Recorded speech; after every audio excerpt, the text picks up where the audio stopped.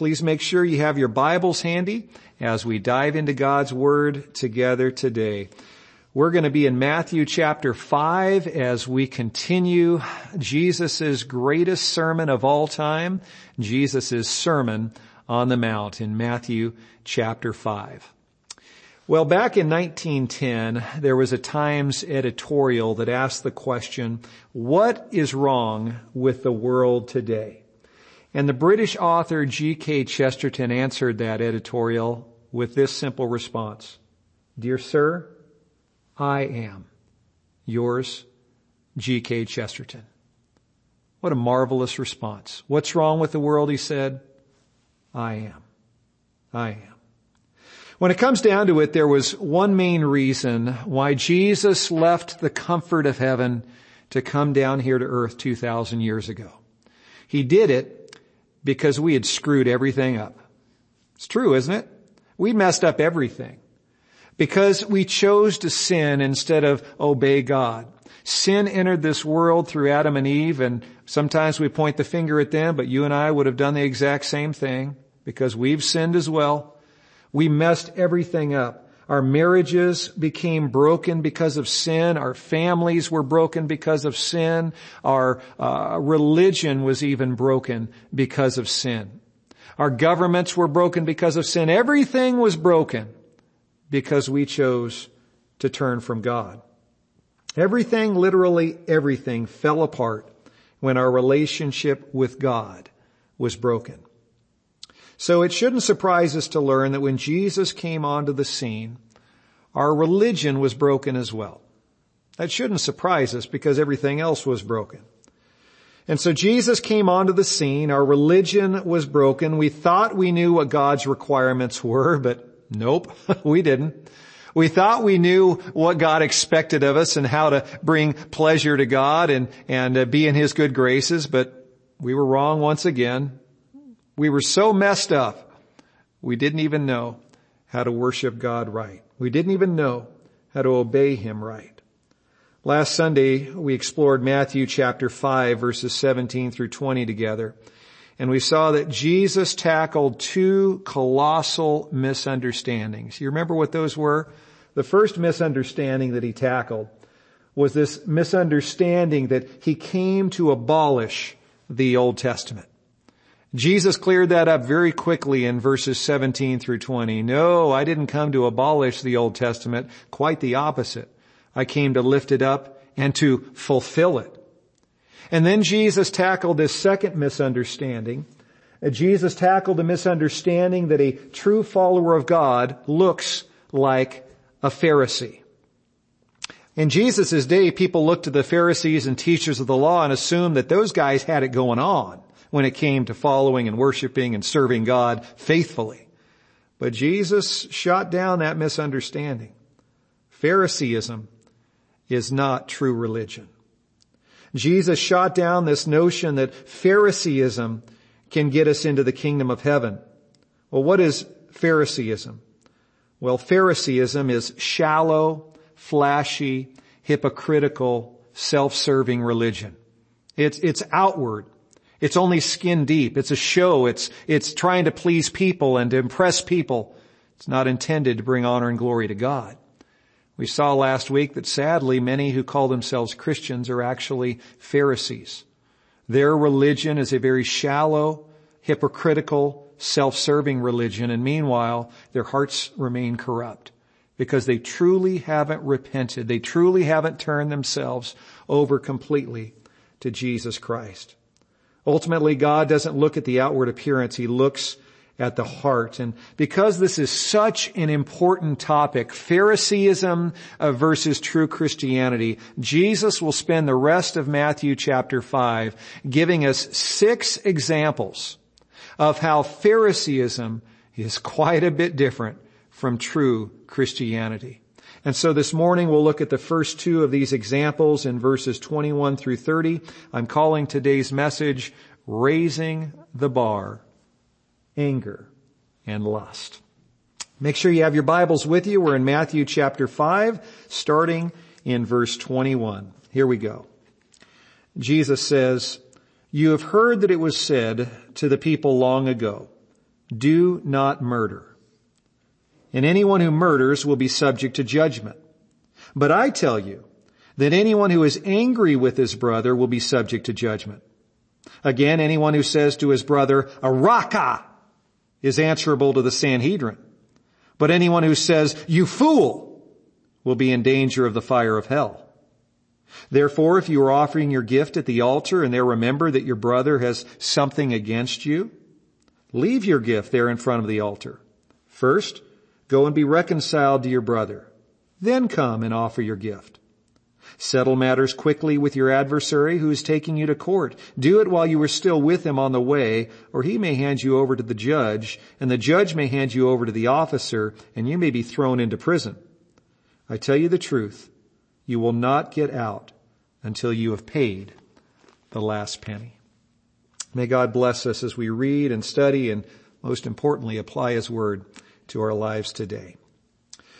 The ancient Jewish rabbis went through the Old Testament law, those first 5 books, especially Exodus, Leviticus, Numbers, Deuteronomy, and they looked at those books and they found out that there were 613 laws that God had given ancient Israel. 613 laws that they were supposed to follow in order to remain in right standing with God. But in the centuries leading up to Jesus coming to earth, in those centuries leading up to that time Jesus was born in Bethlehem, those Jewish rabbis began adding more and more and more laws on top of those 613. They added traditions. They added these very specific, very nitpicky Jewish laws, hundreds of them, because they believed, obviously, if we obey all 613 laws of Moses and then add to those 613 hundreds more, boy, we'll be all set with God. Man, He'll think we're super righteous. And so they had added all these extra laws, very nitpicky, very specific, legalistic, obsessive compulsive, you might say, laws they had added to those that were in the Old Testament. They thought they could please God by obeying these extra laws, and they were wrong. Matthew 5:21 through 47, as Jesus finishes chapter 5, this first chapter of the Sermon on the Mount, Jesus gives these 6 examples of how God's standards are so much higher and so much deeper than the Jewish leaders' standards. You see, the Jewish leaders' standards appear high because they're so detailed, but their standards are actually very low because as detailed and specific as those extra laws were, the fact remained that they were very shallow. They were specific, but they were shallow. And they were very external in the way that they were carried out. There was nothing that involved the transformation on the inside. And so as we compare them to Jesus' laws, by contrast, His standards are much higher. His laws are much higher, and they go much deeper because they don't just deal with what we're doing on the outside. They deal with the heart of the matter. They deal with where those motives, where those actions, where those words that pour from our lips, where they originate, right in the heart. Here in verses 21 through 26, Jesus' first example of these 6 deals with the 6th commandment. Of course, the 6th commandment is, "Thou shalt not murder." Now, this was a great law to draw his listeners' attention to because most people back then and most people today will find themselves saying something like this. Well, I look at the 10 commandments and you know what? Those first 2 commandments don't have any other gods before me and don't have any idols, nothing you put ahead of God. Honestly, there have been times in my life where God wasn't my number one priority. I've broken those 2 laws. And honestly, at times I've broken the 9th commandment. I've bared false witness against my neighbor. I've lied sometimes in my life. And to be honest with you, I've broken the 8th commandment at times. I have stolen a few small things at different times in my life, but thankfully, I've never murdered anyone. Thankfully, I've never broken the 6th commandment. The 6th commandment, nailed it. Nailed it. To which Jesus responds, no, you haven't. No, you haven't nailed it. Think again. Jesus, here in these verses, initially addresses physical murder. And let's spend a few minutes and talk about physical murder before we move on to a deeper level of murder, murder in the heart. But let's talk about physical murder. Last year here in the United States, we had our highest murder rate in 20 years. This blows me away. In 2020, there were 19,000 murders in the United States. It's more than 6 times the number of people who were killed on 9/11. Isn't that crazy? 6 times the number of people killed on 9/11 murdered in the U.S. last year. But this number, 19,000, isn't complete, is it? Because this number doesn't include suicide. The Word of God makes it clear that suicide is self-murder. God opposes murder whether you're taking someone else's life or taking your own life. How about suicide in this nation last year? Well, we don't have stats from 2020, so let's look at 2018. There were 47,500 suicides in the United States in 2018. And all indications are that that number was much, much higher this past year during COVID. But if you look at that number, 47,500, that's almost 16 times the number of people who were killed on 9/11. You see, this murder rate is growing when we factor in suicide. But even that number isn't complete, is it? Because we know that abortion, according to God's Word, is also murder. God knits a child together in its mother's womb, so abortion is murder. Now, we are thankful that the abortion rate dropped in our nation in 2020. In fact, many abortion clinics closed down during COVID. We're thankful for that. But my best estimate, based on what I've read, is that we had somewhere in the neighborhood of 650,000 abortions in our nation in 2020. That equates to more than 216 times the number of people killed on 9/11. So let's look at the murder rate that's published, plus suicide, plus abortion in this past year, and you come up with this whopping number, 716,500 murders in the United States in just 1 year. That's more than 239 times the number of people killed on 9/11, and that equates to almost 2,000 people murdered in the United States every single day. Isn't that crazy? Does anyone want to make the case that we don't have a problem with obeying the 6th commandment in our nation today? Does anyone dare to make the case that we don't cheapen and devalue life in the United States today? I hope no one would try to make that case after listening to those statistics. Notice what Jesus says here in verses 21 through 26. He restores sanity to our insane devaluing of human life. In verse 21, Jesus says, "You have heard that it was said to the people long ago, 'Do not murder,' and anyone who murders will be subject to judgment." That's what everyone had been taught. But starting in the first half of verse 22, Jesus does what he does so well. He doesn't just focus on outward sin on the outside. Jesus looks much deeper. And he identifies the source, the root of that sin. He says, "But I tell you that anyone who is angry with his brother will be subject to judgment." Wow. Anyone who's just angry with his brother is subject to judgment. The Greek word that Jesus uses here refers to a long-lasting, bitter, vengeful anger that many people, including many Christians, refuse to get rid of. Jesus says in no uncertain terms, if you've got an ex-husband, or if you've got a former boss, or you've got a longtime friend, or a next-door neighbor, or anyone else in your life that you refuse to stop being angry at, you refuse to stop resenting, you refuse to forgive, then you are a murderer.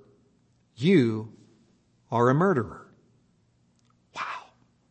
That kind of stings a bit, doesn't it? Let's put up this next slide. Jesus reveals that the 6th commandment was never just about physical murder. It was also about heart murder. It's not something we talk about very often, but Jesus talks about it. God looks at heart murder as being murder. Let's be honest with each other. We love to push the envelope, don't we? We love to ask questions like, how far can I go without actually sinning? How far is too far? But Jesus gives us a wake-up call here, doesn't he? He gives us a wake-up call in Matthew 5. The fact is, the sixth commandment doesn't give me permission to hate my next door neighbor as long as I don't murder him. The sixth commandment does not give ladies permission to hate their ex-husband. It doesn't give them permission to dream up 100 different ways that they could murder him if they could get away with it, as long as they don't actually do it.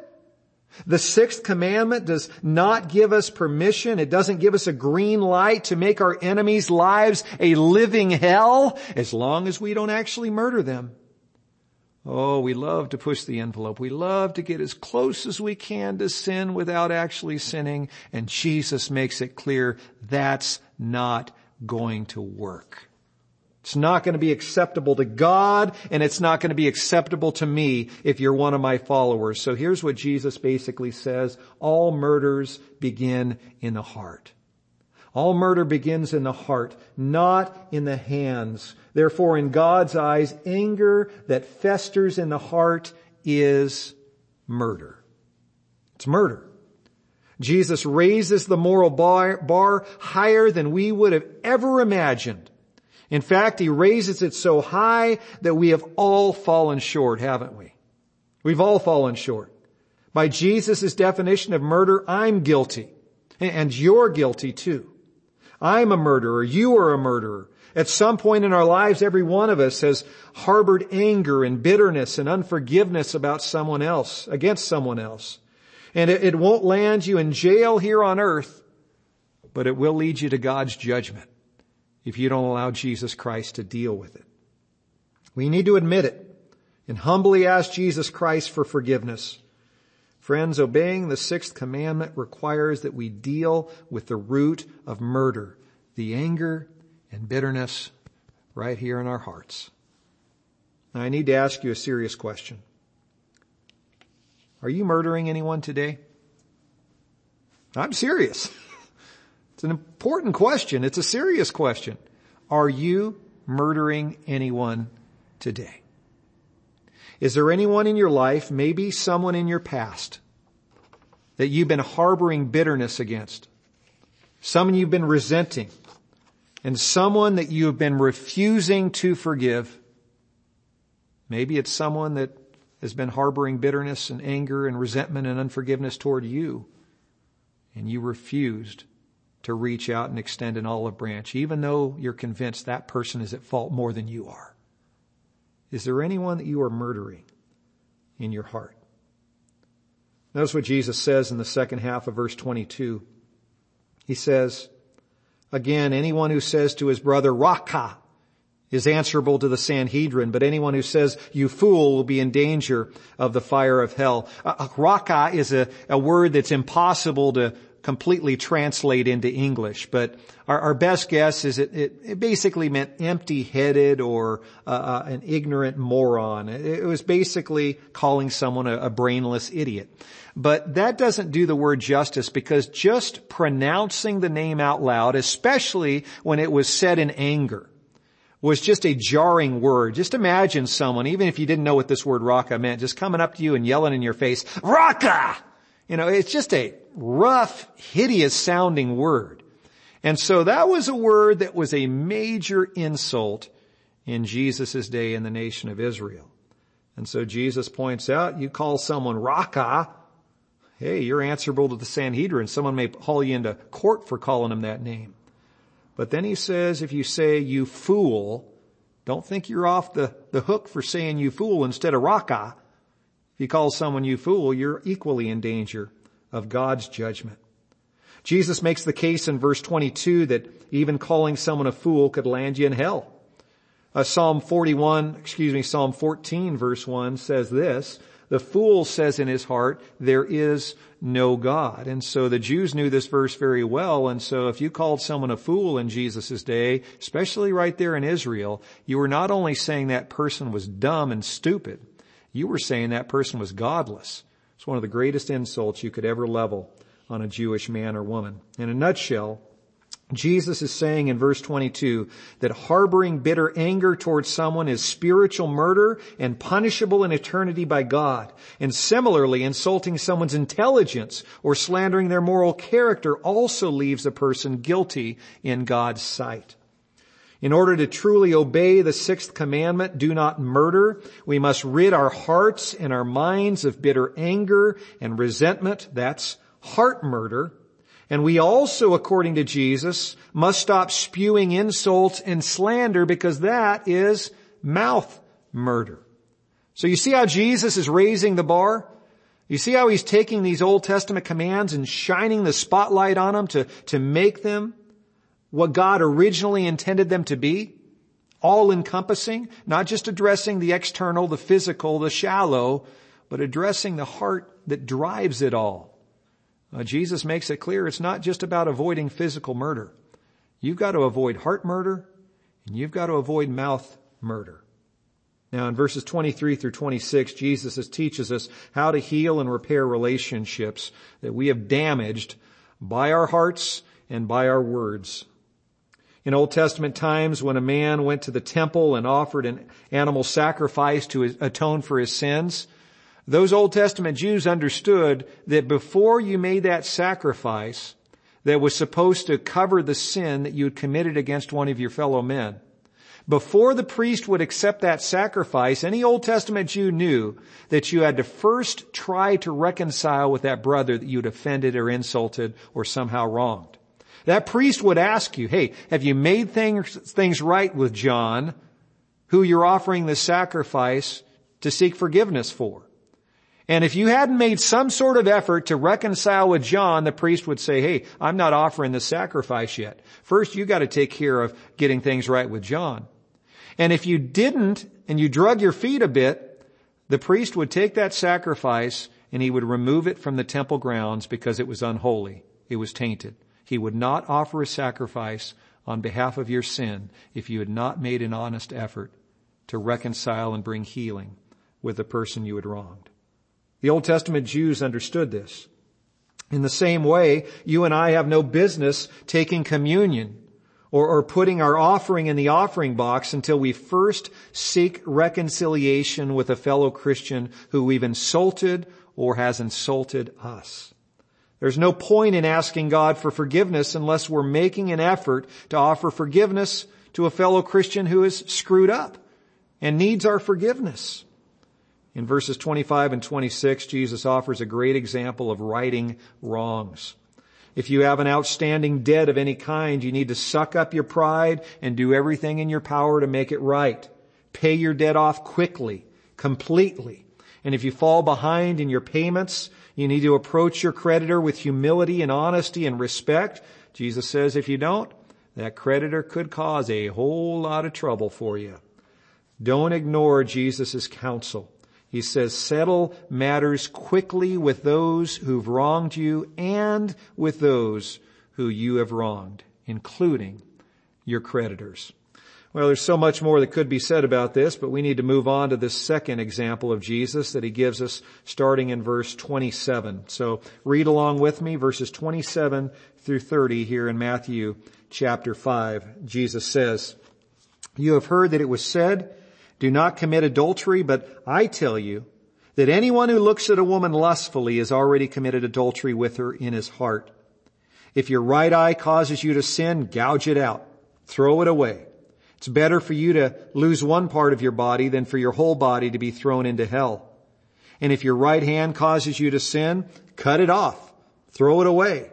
It's better for you to lose one part of your body than for your whole body to go into hell. In his first example, Jesus emphasizes the sanctity of human life. And here in the second example, Jesus emphasizes the sanctity of the sexual relationship within a marriage. Jesus' followers, when it came down to it, he gave them this first example about murder. Murder begins in the heart. He says, you know what? To deal with murder, first, you have to deal with your heart, because heart murder always takes place before actual physical murder. And in a similar way, Jesus says, if you want to deal with adultery that's physical adultery, you have to first deal with adultery in the heart. Verse 28, Jesus says this. He says, I tell you that anyone who looks at a woman lustfully has already committed adultery with her in his heart. Now, I need to be honest with you. There are a lot of verses in the Bible that I love. My favorite verse is Romans 8:28, and we know that in all things God works for the good of those who love Him, who are called according to His purpose. I love Jeremiah 29:11. I love John 3:16 and many others. But this verse right here is one of my least favorite verses in the entire Bible. Honestly, I don't like this verse very much because it is so convicting. And I think most Christian men who are honest would agree that they don't like this verse very much either. I thank God that I saved myself physically for my wife and our wedding night. But when I'm honest, I have to admit that even though I didn't engage in physical adultery, even though I didn't engage in physical premarital sex, I've sexually sinned in my heart and my mind many times. And Jesus makes it clear to me right here that I stand guilty as an adulterer before our holy God. By Jesus' definition, I am an adulterer. And by Jesus' definition, you are also an adulterer. Notice what the writer of Proverbs says in Proverbs 23:7. He says, as a man thinks within himself, so is he. Because I have thought those lustful thoughts, according to God, according to Jesus Christ, I am a sexual sinner. I am an adulterer. A man whose mind is filled with lustful thoughts is an adulterer. Now, just so we're clear, this word in verse 28 that Jesus uses, this word translated as looks, does not refer to a passing glance. It doesn't refer to an accidental viewing. In this sinful world we live in, we're bombarded every day with images of half-dressed women. And many of those we cannot avoid. They flash before our eyes and there's nothing that we can do about it. Jesus is not talking about these accidental glances or accidental looks. When he uses this word looks in reference to lust, he is talking about intentional looks. The gawking, the staring, the ogling, the craving, and the acting out in our minds what we swear we would never do in the physical. So what is the root of adultery? The root of adultery is lust in the heart. So that's where Jesus places his focus. He addresses heart adultery. No one's ever had an affair physically without first lusting for the affair. No man or woman has ever engaged in premarital sex without first having premarital sex in their minds and in their hearts. Lust is in the heart. Lust takes place inside of us, and adultery takes place inside of us before it ever takes place on the outside. I like how John MacArthur says it. This is pretty convicting, but we need to hear it.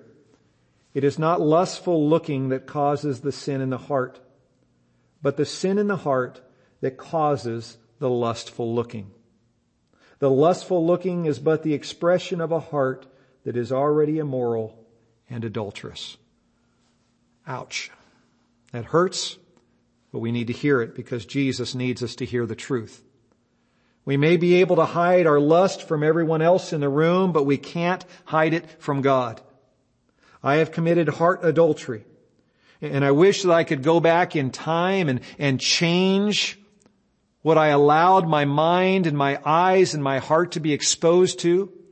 I wish I could go back to when I was a teenager and looking through those magazines and lusting after those images of women in those magazines. I wish that I could go back and stop myself from exposing my mind and my heart to these images in my adult years. I wish I could go back and change it, but I can't. But what I can do, what you can do, what we can do, is change what we expose ourselves to from this point forward. In verses 29 through 30, Jesus tells us how to keep from repeating the lust-feeding mistakes of the past. He says simply, here's what you need to do. Gouge out your eyes and hack off your right hand. That's it. Pretty simple, right? Just gouge out your eye and hack off your right hand. It's as simple as that. So we need to kind of ask a follow-up question, don't we? Is Jesus serious? Does he mean this literally? And the answer is no. He doesn't mean it literally. So what does Jesus mean? What's he saying? He's saying this. We must deal with lust at its source, and we must cut it off. We have to deal with it at its source and cut it off. Over the years, Christians, especially Christian teenagers who were dating, love to ask the question, how far can we go without actually having sex? How far is too far? And I need to be honest with you. If you're asking this question, how far can I go without actually having sex? That is a question asked by those who are on the road to hell. It's true. That's a question asked by those on the road to hell because basically we're asking, how far can I get from Jesus Christ without actually sinning? That's not the question we ask on the road to heaven if we're a part of the kingdom of heaven. The question we should be asking is this one. Not how far can I go without actually having sex, but how can I stay as far away from sin as possible? Or to put it another way, how close can I get to Jesus Christ? Because the closer I get to Jesus Christ, the further I will be away from sin. Amen?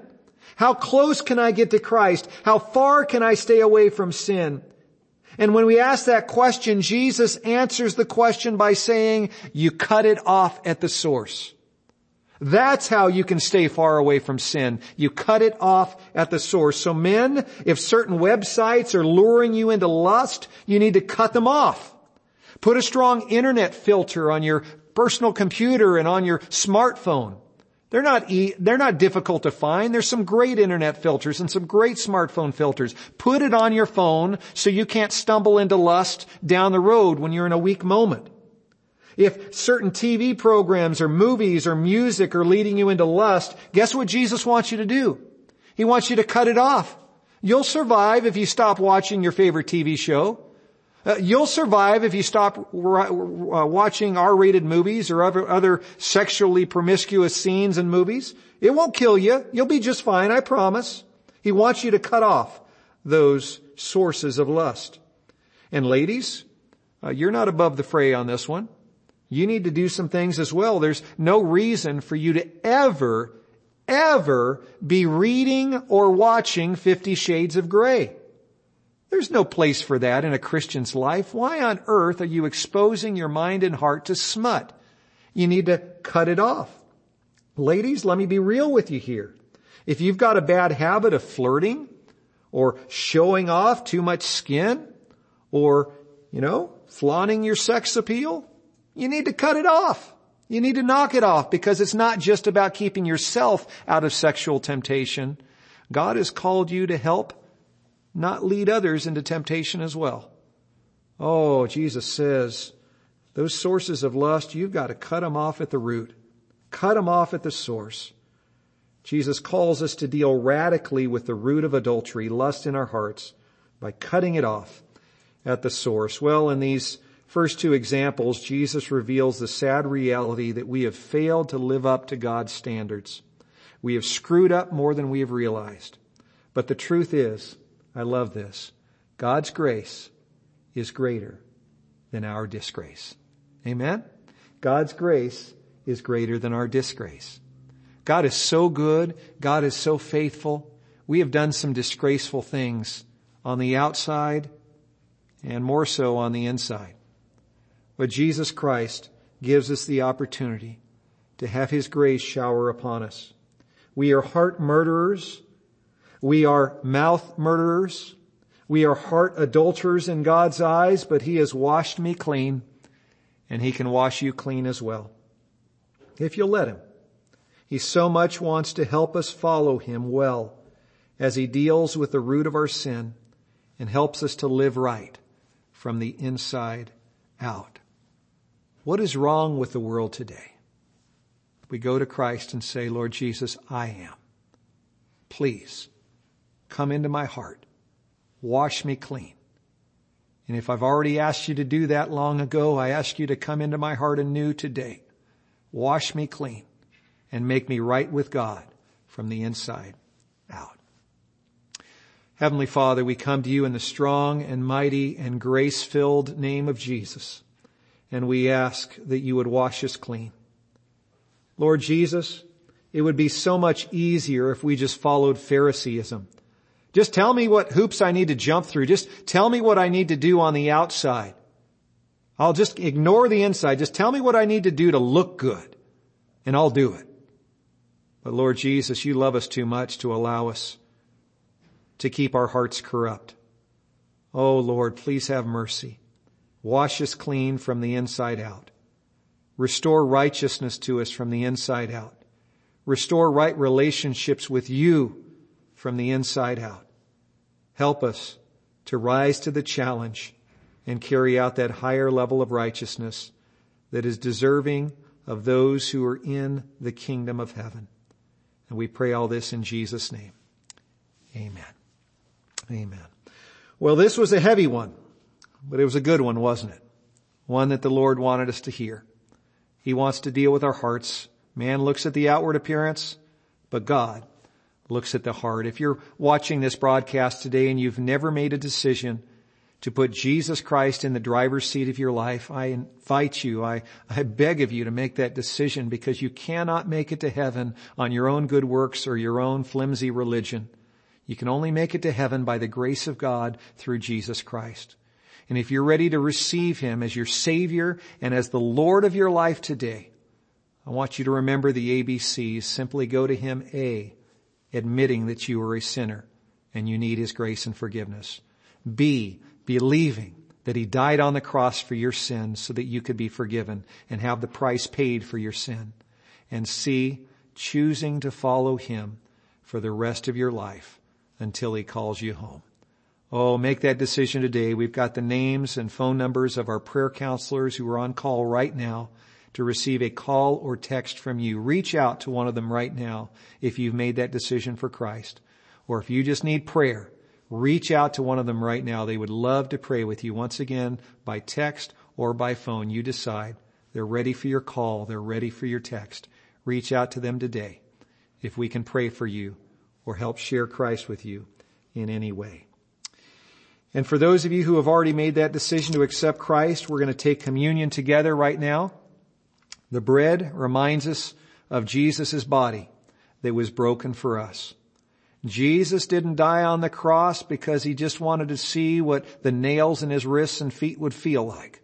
He did it because your sin is so heinous in God's eyes that it required the death penalty. And Jesus loved you too much to make you pay the death penalty in hell for eternity. And so He went to hell for you. His body was broken for the forgiveness of your sin. If you've reached out and taken hold of that body of Jesus broken for you, He says, do this in remembrance of me. And in the same way, Jesus spilled His blood so that you wouldn't have to spill yours. If you've reached out and taken hold of the blood of Christ, let's take the juice together. He said, do this in remembrance of me. Lord Jesus, wash us clean. In Jesus' name, amen. As we sing this final song in the service, let's continue to press in on the Lord Jesus Christ, asking Him to continue to work in our hearts so that we can raise to that standard that He's set. He's raising the bar, and we can only meet that expectation by His grace working in us and through us. Let's continue to go to Him in prayer as we lift up this final song. God bless you as you love and serve the Lord Jesus Christ this week.